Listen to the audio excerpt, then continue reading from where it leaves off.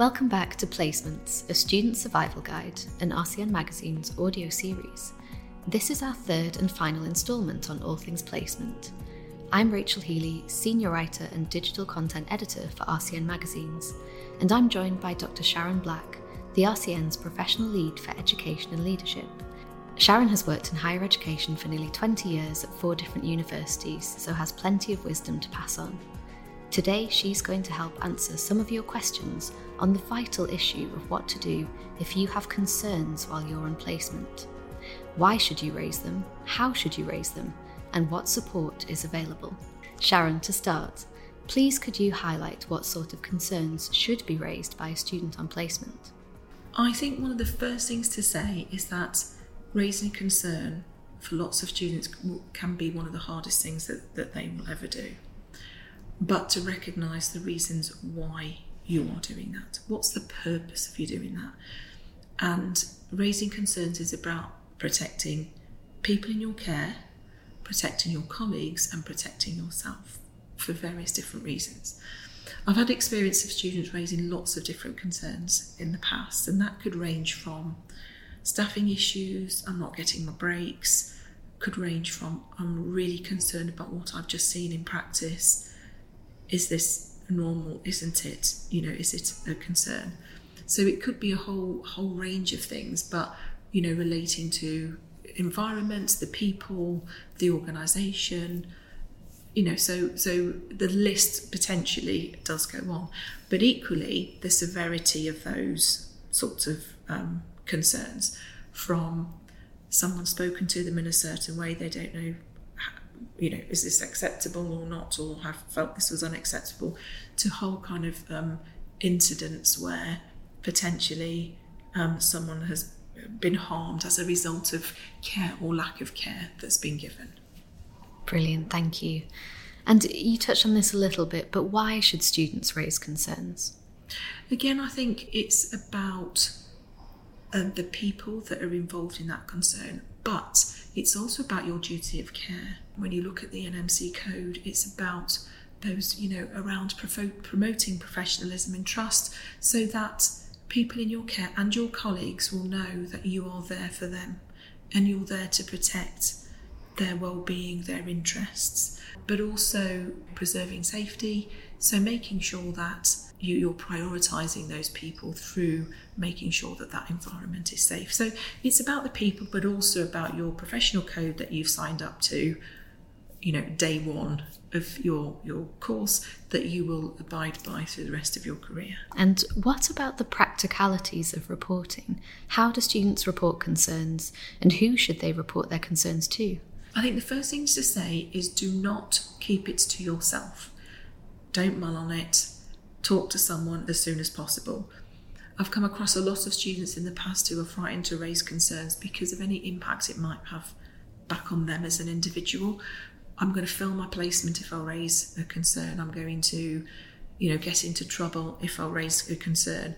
But first thing to do, go and talk to someone about it. Go and speak to your personal tutor, or speak to next time a member of the team from the university come and talk to you.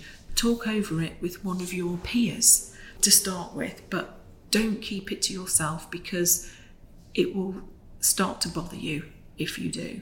Depending on what the issue is, obviously, can it be dealt with immediately? So if something's just happened, can you go to your supervisor and say, I'm really worried about what I've just seen? It could be, it is an actual concern, or it might just be that you don't understand what you've just seen. Is it actually a concern?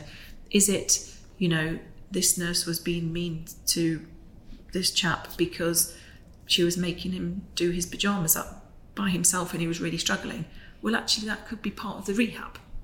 So it's looking at the purpose, what actually happened, and I think asking those questions first. Your university will have a raising concerns process. They may differ slightly from one university to the next, but the NMC are really clear that universities should have this process in place. So I think one of the things to do before you go on to placement is to familiarise yourself with that raising concerns policy, so that you know what steps to take in order to raise that concern. If it does come to the stage where it's becoming really difficult, your university might offer to move you from that placement to another placement to enable that to happen, particularly if it's something really severe that's involved, that numerous parties might end up being involved in, to protect you, to enable you to be there to learn, not worry every day about what's going to happen when I go on to placement. Yeah, great point, thank you. And what if students are feeling totally overwhelmed and they need emotional support? With raising a concern, I think go for that support. Mm-hmm. Speak to people, speak to your university. You'll probably have a role that's lead for practice within the university. Go and speak to them, your personal tutor. Again, access student services who can also provide you with that support. But I have to say, generally speaking, raising concerns, although they've been really difficult to start with, have always resulted in a really positive outcome, even though it might have been traumatic to go through it. And I think if you get into the habit of not raising concerns and you don't expose yourself to that, what we don't want for you is to become a registered nurse and you keep seeing things and you keep being frightened of doing it, because then nothing will improve or change. So I think a concern, raise it while it's small before it escalates and gets something bigger. Yes, that's great advice. We do also have the RCN counselling service, which is available to all student members, which you can access if you are feeling overwhelmed. What if students follow these steps and the issue is still not resolved? Can the RCN provide support in that case? Absolutely. And I think, some students may feel comfortable contacting the RCN to start with, just because completely impartial, and then just give advice on, have you spoken to this person? Have you spoken to that person?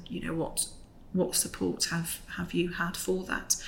I think the other thing to remember is raising concerns, and whether you're a student or a registrant, may not always result in the outcome that you think should happen for various different reasons. But I think that's something that you kind of learn as you go along.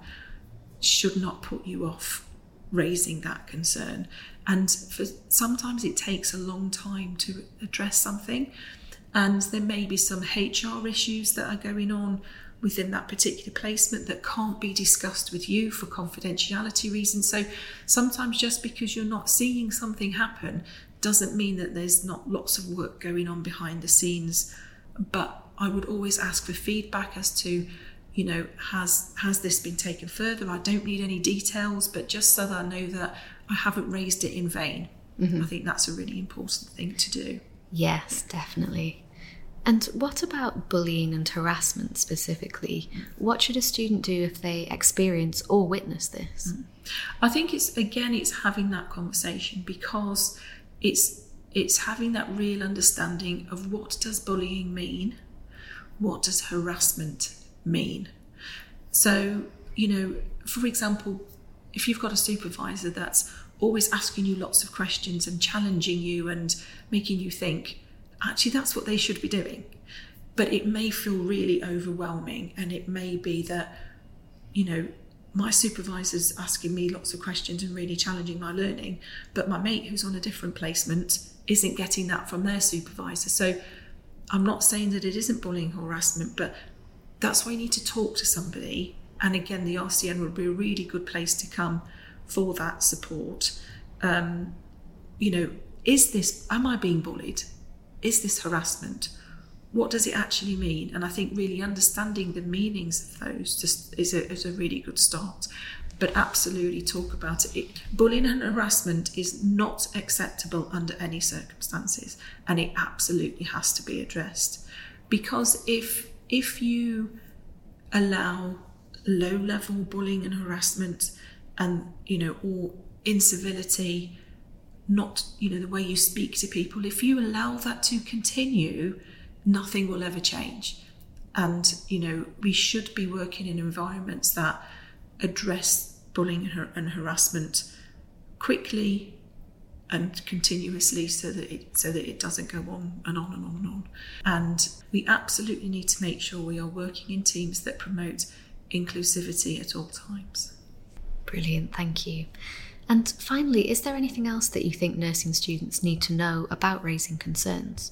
I think just going back to what I said earlier, it is really hard to do, but you're doing it for the right reasons. And I think I would encourage everyone to really think about their code, really think about, it takes a lot of courage to raise a concern, regardless of whether it's a small concern, a big concern, or whatever the concern may be.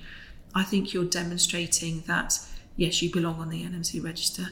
You deserve to be a registered nurse if you show that courage to raise concerns. Sharon, thank you for joining us today. If you want to find out more about raising and escalating concerns, visit rcn.org.uk/raising concerns. You can also find all of our student magazine features at rcn.org.uk/studentsmag, and that includes a feature for students on raising concerns called Help, I'm Out of My Depth. You can also listen to the first 2 episodes of our series now.